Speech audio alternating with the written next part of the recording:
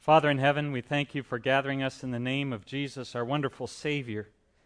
Thank you, Lord, that your word is trustworthy because you are trustworthy, that you are the sovereign Lord who moves nations and who acts in history.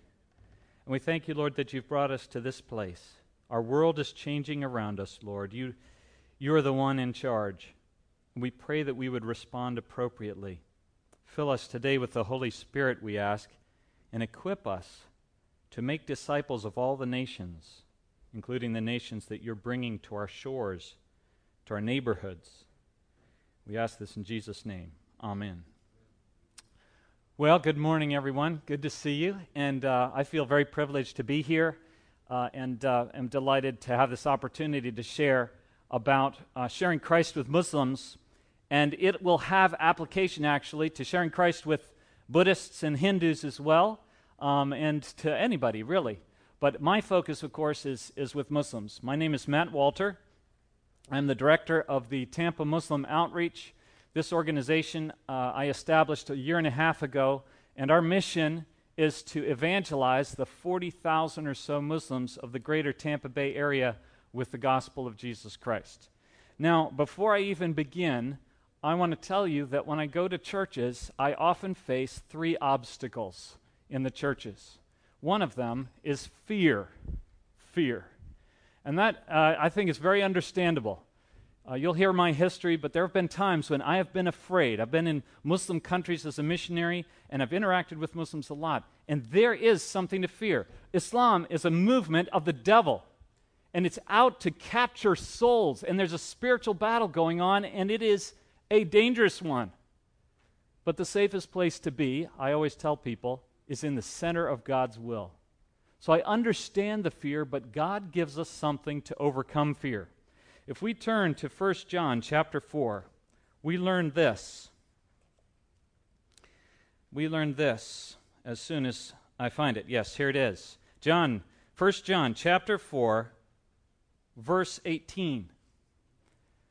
There is no fear in love, but perfect love drives out fear, because fear has to do with punishment. The one who fears is not made perfect in love. And there have been times that I've been afraid. I was a missionary in the Middle East for many years in Jordan, and I think the time I've most been afraid was sitting in the barber's chair while on the television it was showing the U.S. doing something offensive to Muslims in the Middle East. And the barber had his razor and was going like this and getting madder and madder as he watched it on the television. But obviously I'm still here, so I survived. But God can keep us from that, and the antidote, my friends, is love. If we find ourselves afraid, God has given us something, a positive gift from the Holy Spirit that will overcome that fear, and that is love. If we love them, we will overcome our fear. Second thing I come across is resentment. And again, you'll hear in my history, I'm a patriot. I love my country. I was in the Marine Corps, served as an intelligence officer in Desert Shield, Desert Storm. And I was in Jordan when the Twin Towers went down. I was in a taxi, and I heard the news on the radio in Arabic, sitting in that taxi, that the Twin Towers had gone down. I rushed home and watched the second tower collapse. And I'm telling you, I wanted to leave the mission field, come back to the U.S., get back in the military, and go out and, do what the military does. But the Lord at that moment confronted me and said to me, who is your God? Who ultimately is the one who decides what you do with your life?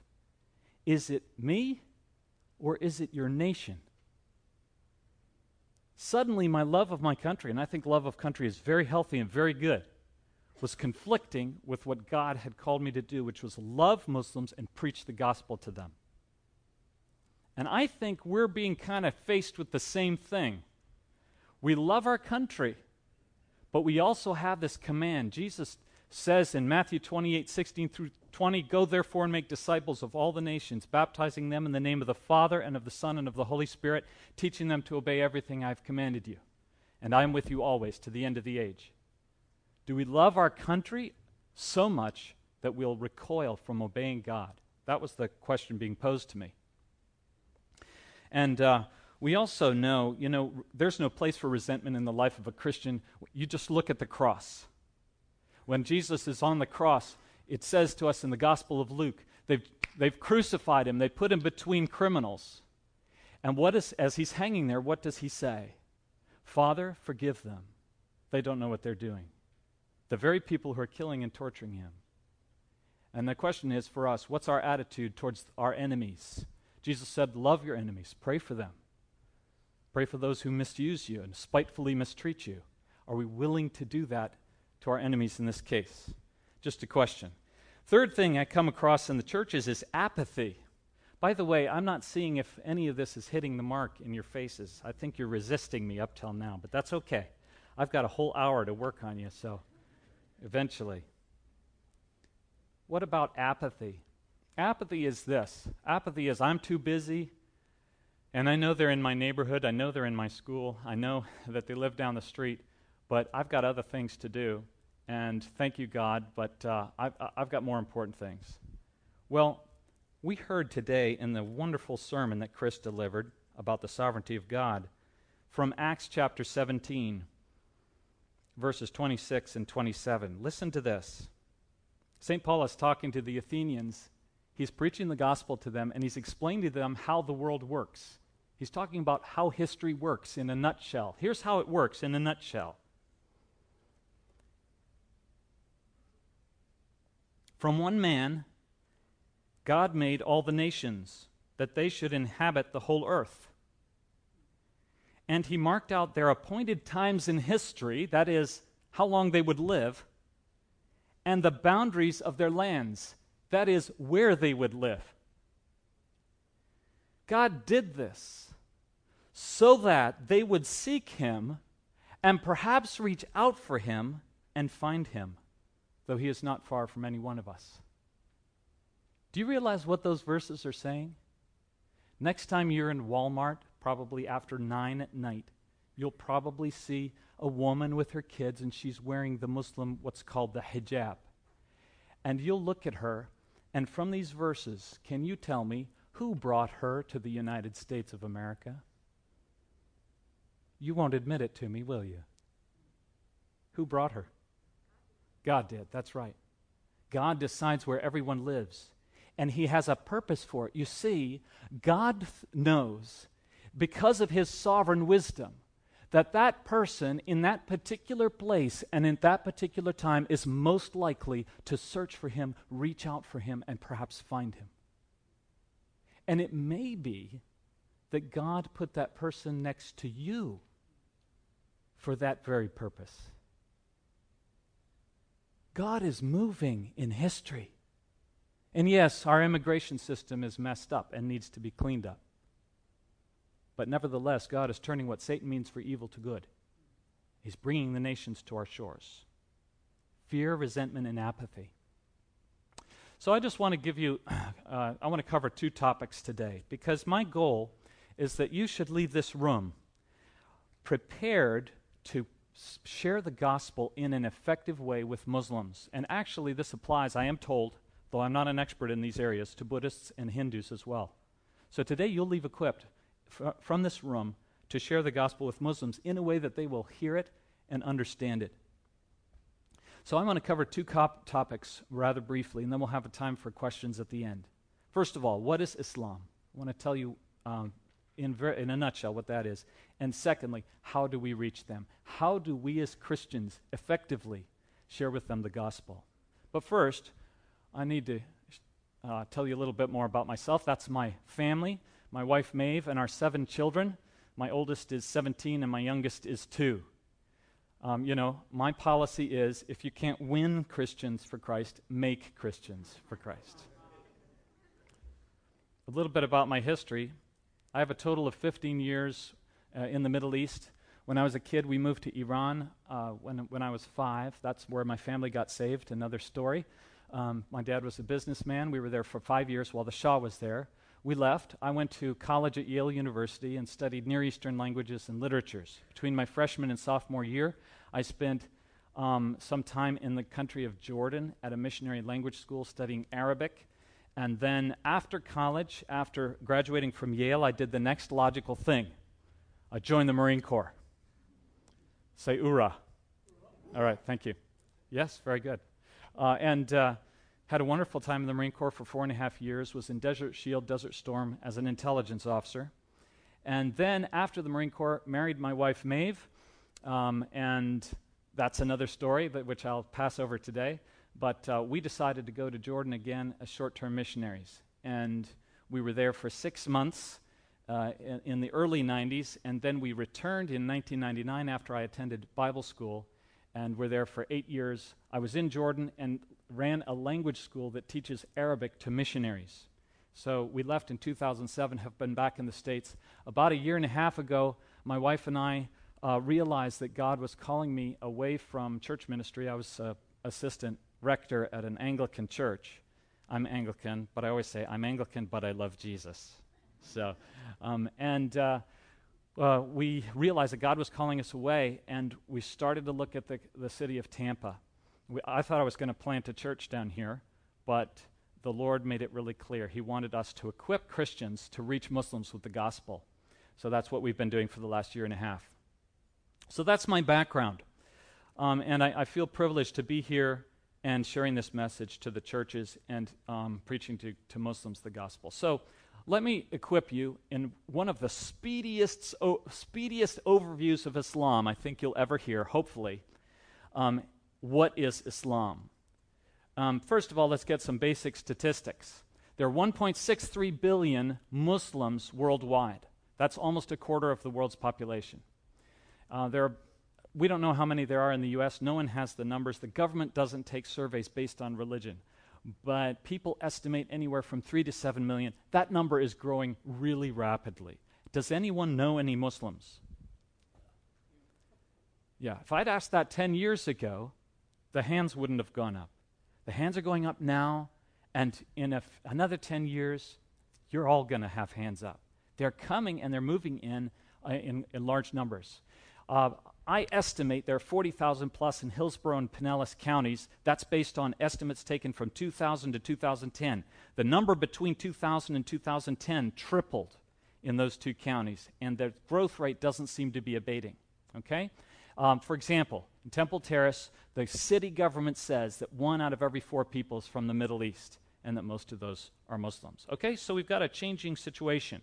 Here's a map of the United States. It's kind of hard to see from where you're sitting, but the colors show where the concentrations of Muslims are. Florida is 4th in the nation for the number of mosques in the state, and I think it's 5th for the population of Muslims, and not in the state, in the country. All right? So what is Islam? Here's the nutshell. Islam is reverence for 3 things: a person, Muhammad; a book, the Quran; and a tradition, a set of teachings that have been handed down over the years called the Hadith. So first, let's look at the book. Muhammad. Sorry, not the book, the man, Muhammad.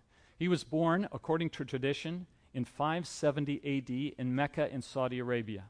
When he was about 40 years old and he was meditating in a cave, he began to receive what he thought at first were the possession of a demon, but became convinced were revelations from a spiritual being that identified itself as the angel Gabriel and gave him a new scripture to recite, a scripture that would replace the Bible.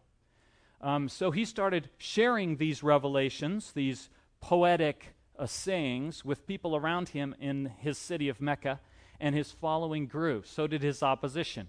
He moved to a city called Medina, came back to Mecca. By the time he died at the age of 62 in 632 AD, the movement had taken over the entire Saudi Arabian peninsula. They then expanded militarily so that today, these in green shows Muslim-majority countries, and then the red is a different kind of Muslim. What happened, and the reason I think we're not Muslims today, because it seemed like nothing could stop them from conquering the world, is because although he had 13 wives, Muhammad never had a male child that survived. If he had, they would have known who was supposed to take over. right after Muhammad died, an argument broke out, who gets to take over the Muslim movement now? And it became split between two groups. One group thought it should be a family member. They became known as Shiites. The other group thought it should be chosen by consensus. They became known as Sunnis, and they became about 85% of Islam now. Shiites are about 15%. Shiites are shown in the red. That's Iran, Iraq, Azerbaijan. The rest of the countries are Sunni. We have both here in the Tampa Bay area. In Pinellas County, a lot of Shiites. In Temple Terrace and New Tampa, where I live, a lot of Sunnis, but they're mixed all around as well. Okay, so that's the man. What about the book, the Quran? The Quran is the collection of those sayings that God gave to Muhammad, supposedly, through that spiritual being that identified itself as the angel Gabriel. They realized after he died, we need to collect these things or we're going to lose them. So they put them in a book called the Quran. Now, they believe that this book is perfect. They think it has been eternally with God, and that it's only valid in the Arabic language. Okay, how many of you speak Arabic? None. Okay, well, I can teach you if you would like. But let's learn one word, because this will be so helpful to you. If you ever meet an Arab, you can try this word on them, okay? Because Arabic is so important. They think that God speaks Arabic, basically. His divine revelation is in Arabic, and it's been eternally with him. It's God's language. Okay, so I'm going to teach you to speak Arabic, and this is for free. This is extra without any cost. You look so enthusiastic about what I'm about to do. Okay, here it is. But before you learn this word, this is the word for hello. It's marhaba. Everyone repeat after me. Marhaba. No, I mean really repeat after me. Marhaba. Thank you. Now, that H that I said, they have two H's in Arabic. They have a normal H. Say the word happy. Happy. Yeah, that's what they call a soft H. That's our H. And that's a letter in their language, but you can't use the soft H in marhaba. Okay, you have to use the heavy H. And the heavy H is formed, put your right hand over your throat. Heavy H is formed by blowing air through your esophagus and squeezing the esophagus slightly as the air goes through. Please do not squeeze too hard today. All right, so everyone blow air through your esophagus and squeeze and release. Those are very good heavy H's. That's excellent. You're just not allowed to go around talking to Arabs with your hand on your throat. So you have to learn how to do it without your hand. Now everyone do that without your hand. Excellent, excellent. Okay, so now let's do that. M-A-R-H-A-B-A, marhaba. Repeat after me. Marhaba. Marhaba. Okay, excellent. Next time you see someone who looks like they're an Arab, you can say marhaba. And if they're not an Arab, you're just an American making funny noises at them. But if they are an Arab, you've opened a door, because they'll go, where did you learn that? And you can tell them, Matt Walter of the Tampa Muslim Outreach, who is teaching me to convert Muslims to Christianity, taught me that. You don't have to put all that in. But you can say, I learned that at church, because we're being taught to love Muslims. And then the door will open for you to communicate. So anyway, that's an aside. The Quran, written in Arabic, is considered perfect, letter for letter. And what they'll do when they're talking to you is they'll say, oh, you read the Bible, do you? What version do you use? And you'll say, what version do you use here? New American Standard Bible. Very good Bible. And they'll say, oh, does everyone use that version? You'll say, no. Some people use the English Standard Version or the New King James Version. And they'll say, which one is the Word of God? Which one is His Word? And they'll say, in the Quran, if you go to Saudi Arabia, or you go to New York, or you go to Indonesia, the Quran is exactly the same everywhere in the world. That proves that it's the Word of God. That's what they say. And so you've got to be kind of ready to respond to that. All right. Besides the man and the book, we also have a tradition. You need to know about this, because this is really what decides Muslim behavior. About 200 years after Muhammad's death, they began to collect all the things that he had done and said, and they put them in collections. because it's really hard for Muslims to understand the Quran. It's very vague. If you've ever read it, it's hard to get specifics out of it. The Bible is much clearer and, as a result, harder because we know what it says. But the Quran's hard to understand. And so immediately they started to collect sayings from the Prophet and stories about his life so they would know what to say and do in life. And these are known as the hadith. It's where they get how they dress. It's where they get their inheritance laws. Everything in life is covered by the hadith. So if you see, for example, a Muslim man with a beard and no mustache, have you ever seen that? They'll do that. They wear their facial hair a certain way. It's because there's a hadith that says a Muslim once came to Muhammad and asked, how should we wear our facial hair? And Muhammad said, well, the infidel wear mustaches. So let's do the opposite. Let's wear a beard and cut off our mustache. And so they think now that's God's will for the Muslim community. And it shows which hadith they follow. All right. This is hard to see, I think, from where you are. But the Muslims believe, as a result of the teaching of the Quran and the hadith, that after death, their good deeds will be put on a scale, and their bad deeds will be put on the other side of the scale. And whichever side of the scale weighs more will decide their destiny. And so the good deeds that they can do are organized into 5 categories. First is saying the Shahada. It's considered a good deed to give their one-sentence statement of faith. La ilaha illallah wa Muhammad Rasulullah. There is no God but God, and Muhammad is his prophet. And I said that, but I didn't mean it. So I'm not a Muslim. But if you say that and mean it, it makes you a Muslim. Second thing is prayer. They are supposed to pray 5 times a day, and they do it in a certain way, and they say certain things. And that's another good deed that they do. Another one is fasting. During a month in their year, they fast from sunup to sundown every day of that month. It's called Ramadan. Has anyone heard of that before? Yeah. And then at the end of the day, they have a big feast. They're not supposed to take water. They're not supposed to take any food into their body during that fast. They're supposed to also give alms to the poor, about 2.7% of their income, which is so much better than 10%, isn't it? Of course not. But that's what they're supposed to do. And it's also only taken out of their profit, not their, I guess you call it, their gross. And the final thing they're supposed to do is once in their life go to Mecca on a pilgrimage, to go do certain things that are prescribed by the Quran in Mecca, where Muhammad did his ministry and had his base of operations. Those are called the pillars of Islam. You know, I'm constantly learning and making mistakes. And one big mistake I made was we were getting to know an Iranian family. I came from Ocala to Tampa. We were in Ocala at the time, and getting really close to them. They were Shiite Muslims. And at one point he turned to me, I was sharing Christ with him, he turned to me and he said, was Muhammad from God or not? Was the Quran from God or not?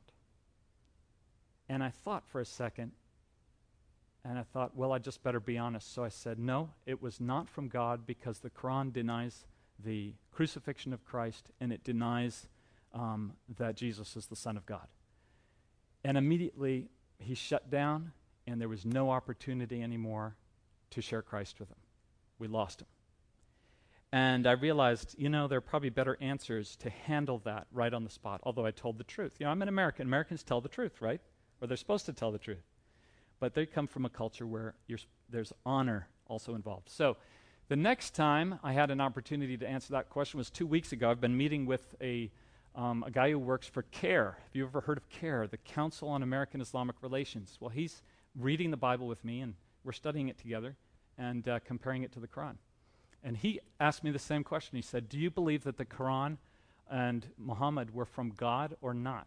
And ding, I thought, hey, learn from your mistakes. So I said to him, that's a great question.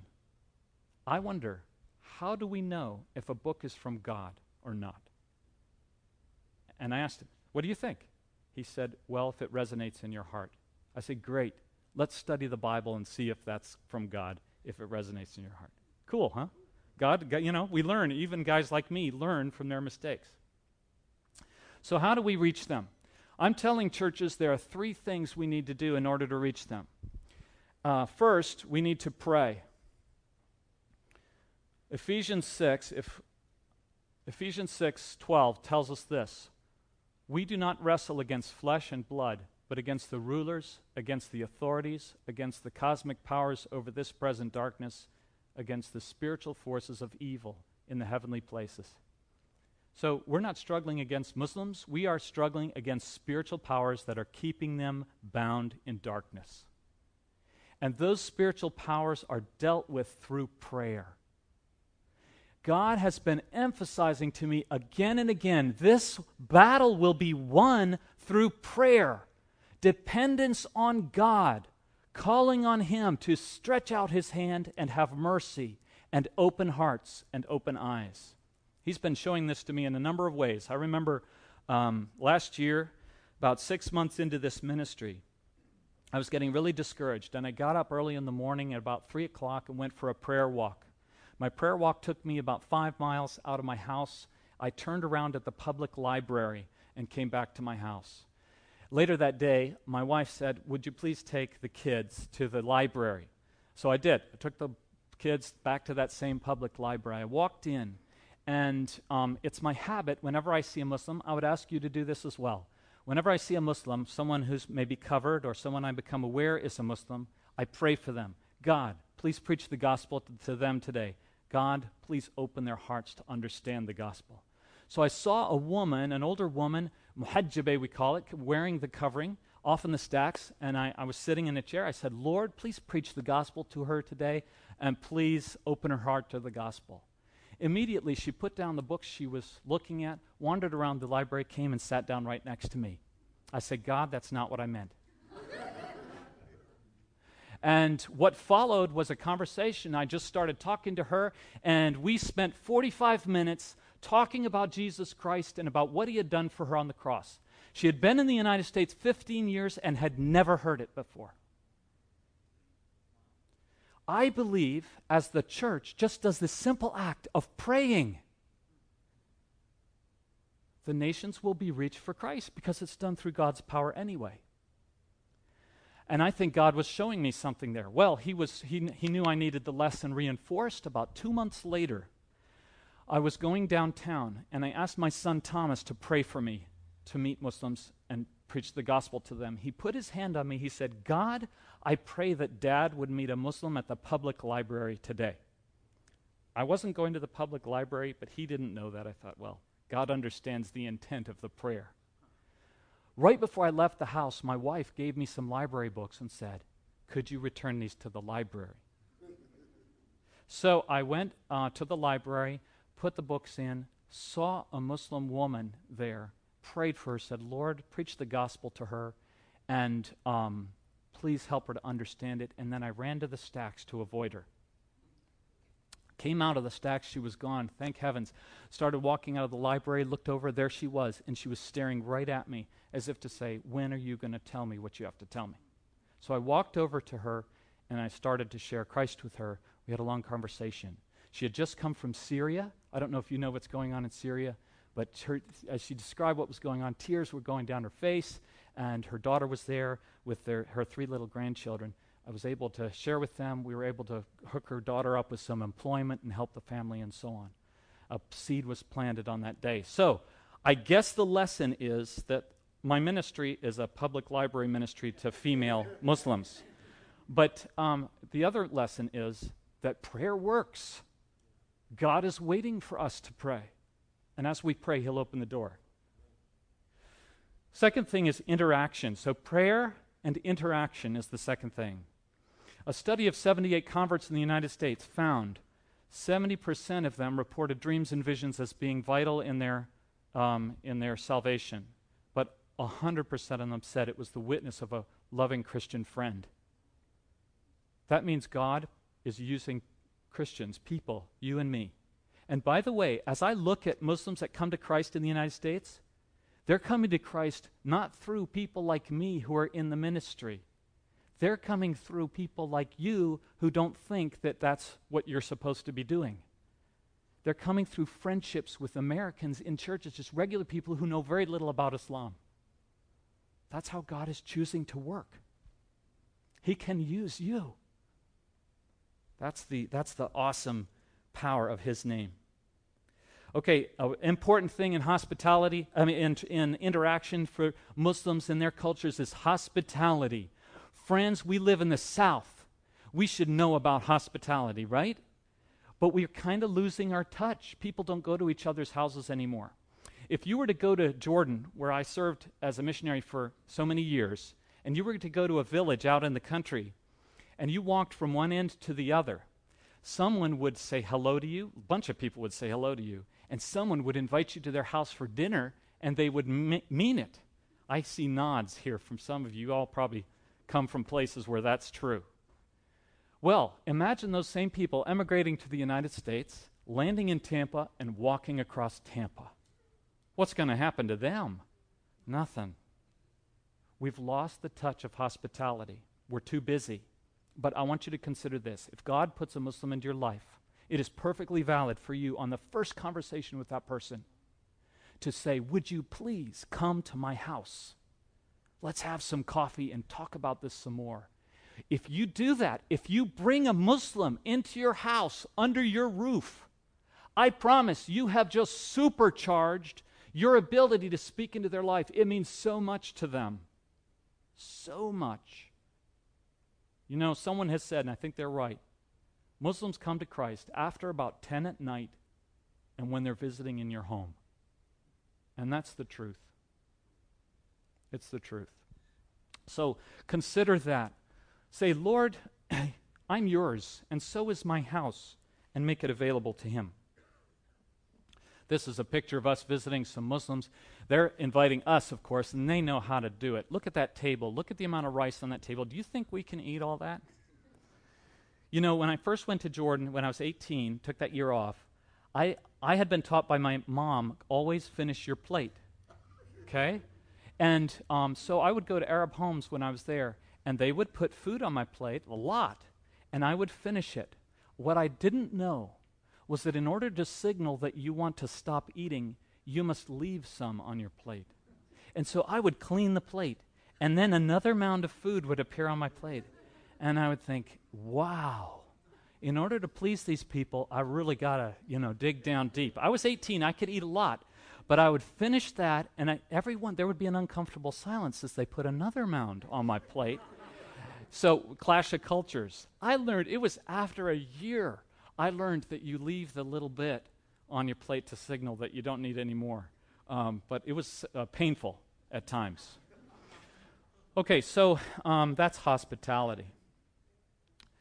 All right, now, here's the key, and I want you to look at the handout that I have for you. This handout was developed by some missionaries in India. I have spent thousands of hours talking to Muslims about Christ. Almost always, I hit what I call a tripwire, and the conversation is over. A bit like the guy asking, is the Quran and Muhammad, are they from Christ or not? And then I say the wrong answer, boom, I've lost them. And if you hit one of these tripwires, it's over. The door has closed, or you've gone off on a distraction, and you can no longer focus on what's important. But what has happened is these missionaries have developed a way to share the gospel that does not hit the tripwires until the very end. You can get through the whole presentation. The Muslim is nodding and agreeing until you get to the stuff right at the end, and then they're ready to listen. It works. I'm using it all over Tampa. I'm telling you, it's dynamite. And you have it right in your hands. It's this sheet right here. 2 columns. On the left is what you say when you meet a Muslim. On the right is what the Muslim will probably say. So, for example, you're at Walmart, you're checking out, you're in the line, there's a woman there with all her kids, and you say to her, are you a Buddhist, Muslim, Hindu, or Christian? And she'll say, I am Muslim. And then you go to number 2. Most religions are alike, aren't they? We're not used to saying that as Christians, are we? But the point, you'll see the point. Most religions are alike. We all want our sins to get paid for so we can go to heaven. Isn't that true? They'll nod vigorously. They're really trying to get their sins paid for. And then you go and then you ask them, in your religion, what are you doing to pay off your sins? Muslims love this topic. They'll love to talk to you. If you were to do this to an American atheist, he would resent the fact, or she would resent the fact you were bringing up religion. Muslims love to talk religion. That's great news for us. And they love to talk about it anywhere. And so you can go off on this way of sharing. But here are the tripwires that you normally hit. There are theological tripwires, political tripwires, and cultural tripwires. I'm going to go through them really quickly. Number one, that Jesus is the Son of God. That's what we believe. That's what the Bible has revealed to us. When Jesus was baptized in the River Jordan, a voice came from heaven. You are my beloved Son. In you I am well pleased. It's a direct quotation from God. Jesus is God's Son. Amen? Amen. Now, that's very important to us. But if you say that to a Muslim early in your witness, you've lost them. Because they have been programmed from when they were little tinies to say, boy, how evil of the Christians to think that God had marital relations with Mary. I mean, that's the twisted thinking they've been programmed with. In fact, the Quran says, قُلْ اللَّهُ أَحَدْ اللَّهُ السَّمَدْ لَمْ يَلِدْ وَلَمْ يُولَدْ وَلَمْ يَكُنْ لَهُ كُفُوًا أَحَدْ. Say, God is elemental. God is one. He is elemental. He does not beget, nor is he begotten, nor is there anyone to share his majesty. And so they'll quote that all the time. They all know it by heart, and they all know that Christians are dead wrong on this topic. So you don't go into that right away. Second, that Jesus died on the cross. The Quran says, مَا قَتَلُوهُ وَمَا صَلَبُوهُ وَلَكِنْ شُبِّهَ لَهُمْ. They didn't kill him. They didn't crucify him. It only looked like it to them. And so what the Muslims have decided happened is that right before the death of Christ, God rescued Jesus and took him bodily up to heaven and took someone else, maybe Judas, put him in his place, made him look like Jesus. They ended up killing the wrong guy. Jesus is in heaven, they believe, will come back to earth to reestablish Islam, to destroy every cross on the face of the earth, kill all the pigs on the face of the earth, to get married, have children, and then die, and then rise with all the people for the day of judgment. So that's what they believe. Okay, another one is, if we say the Bible says, they'll immediately say what I told you earlier. Which Bible? It's been corrupted, they think. They think that people change the Bible to suit their own needs. And they'll point to a bunch of different things. Aren't there scribal errors in the Bible and so forth? And they'll talk about the perfection of the Quran. By the way, it's really warm in here. Isn't it? They were working on the air last week. It's now functioning at max capacity, so it's not just you. Okay, good. Well, that's fine. You guys are being very attentive, so well done. All right, well, here's what I want to do. I want to do a quick practice. So we have prayer, we have interaction. Finally, we tell them. So you pray for them, you interact with them, you invite them to your home, or you interact with them in the places that you meet them, maybe at the school, maybe at the university, and so on. And then you tell them the gospel, and you use this right here, and just go through it. What I want you to do now is pair up with somebody in this room, okay? And one of you is going to play the Muslim, and one of you is going to play the Christian. And I want you to go through this. All you have to do is the Christian just reads this column to the Muslim. The Muslim then responds in the way that it is in the right-hand column. Okay, let me give you an example. Let me just give you an example right now of what I might say to a Muslim when I meet them. And I've done this many, many times. I would say, hello, how are you? Are you a Buddhist, Muslim, Hindu, or Christian? I put Muslim second so they're not too threatened. They don't think I'm angry at them or something. And they say, well, I'm a Muslim. I say, oh, that's fascinating. You know, I think all the religions are kind of similar. We're all trying to find a way that our sins can be paid off because we want to go to heaven. Isn't that true? And they'll always say, yes, that's true. Well, tell me, how in your religion, how are you paying for your sins? And they'll say, well, we say the Shahada and we pay zakat and we go on the Hajj, the pilgrimage, and we fast and so on. And I'll say, wow, are your sins paid off yet? Muslims will always say, well, we don't know. Only God knows that. Well, tell me, when will your sins be paid off? By the way, I'm following the sheet. Is that right? Have I got it right so far? Good. And they'll say, well, we don't know. I'll say, here's the clincher. You're making them more and more uncomfortable. You're turning up the heat, just like it is in this room on them. On the day of judgment, will your sins be paid off? This is the clincher. And it's always, here's the desperate cry of the soul. I don't know. Only God knows. In fact, in the Quran, they teach that God can take a good person and cast them into hell if he wishes. He can take an evil person and elevate them to heaven. It's up to God. In the end, it's capricious. So you say, well, what we believe is a little different. You know, I know that my sins are forgiven, not because I'm a good person, although I try, but because God has made a way for my sins to be forgiven. And then you launch into a story called the first and last sacrifice. Jesus, who is perfect and did miracles, also one day gathered all his followers and he said to them, I have to die and rise again. Do you know why he said that? The Muslim will say, no, I don't know why he said that. And you go back to the story of Adam and Eve. Well, if you'll recall, God created Adam and Eve. He put them in a wonderful place. He said, you can eat any tree, just don't eat the tree of the knowledge of good and evil. And then the devil came, tricked them, and they ate from the tree. God kicked them out of the garden for that one sin. And by the way, that shows that you can't balance good and bad deeds. All it takes is one sin. You no longer can stay in the presence of God. But God did something really interesting as they left the garden. He knew they were naked. They had tried to make clothes out of leaves, cover themselves. And that kind of shows that with sin comes shame, doesn't it? And the Muslim will nod their head. And we try to cover our own shame. It doesn't work, does it? And they'll nod their head. But what God did was he killed an animal and he made them clothes out of the skin of that animal. And that was the first time an innocent animal died in order to cover the shame of sin. Then, from then on, and now we're at number 7. I'll turn it over on page 2. From then on, the prophets all did the same thing. They killed animals to cover the shame of sin, to deal with sin. Adam and Noah and Moses and Abraham and David and Solomon. You're listing, by the way, all of their prophets. And then that brings us back to Jesus. Early in Jesus' ministry, John the Baptist saw him and he pointed to him and he said, behold, the Lamb of God who takes away the sin of the world. And why did he say that? Because a lamb is an animal used in sacrifice. And by the way, up till now, you've been using people and ideas that are in Islam. And they're nodding and they're thinking, how does this Christian know so much about my religion?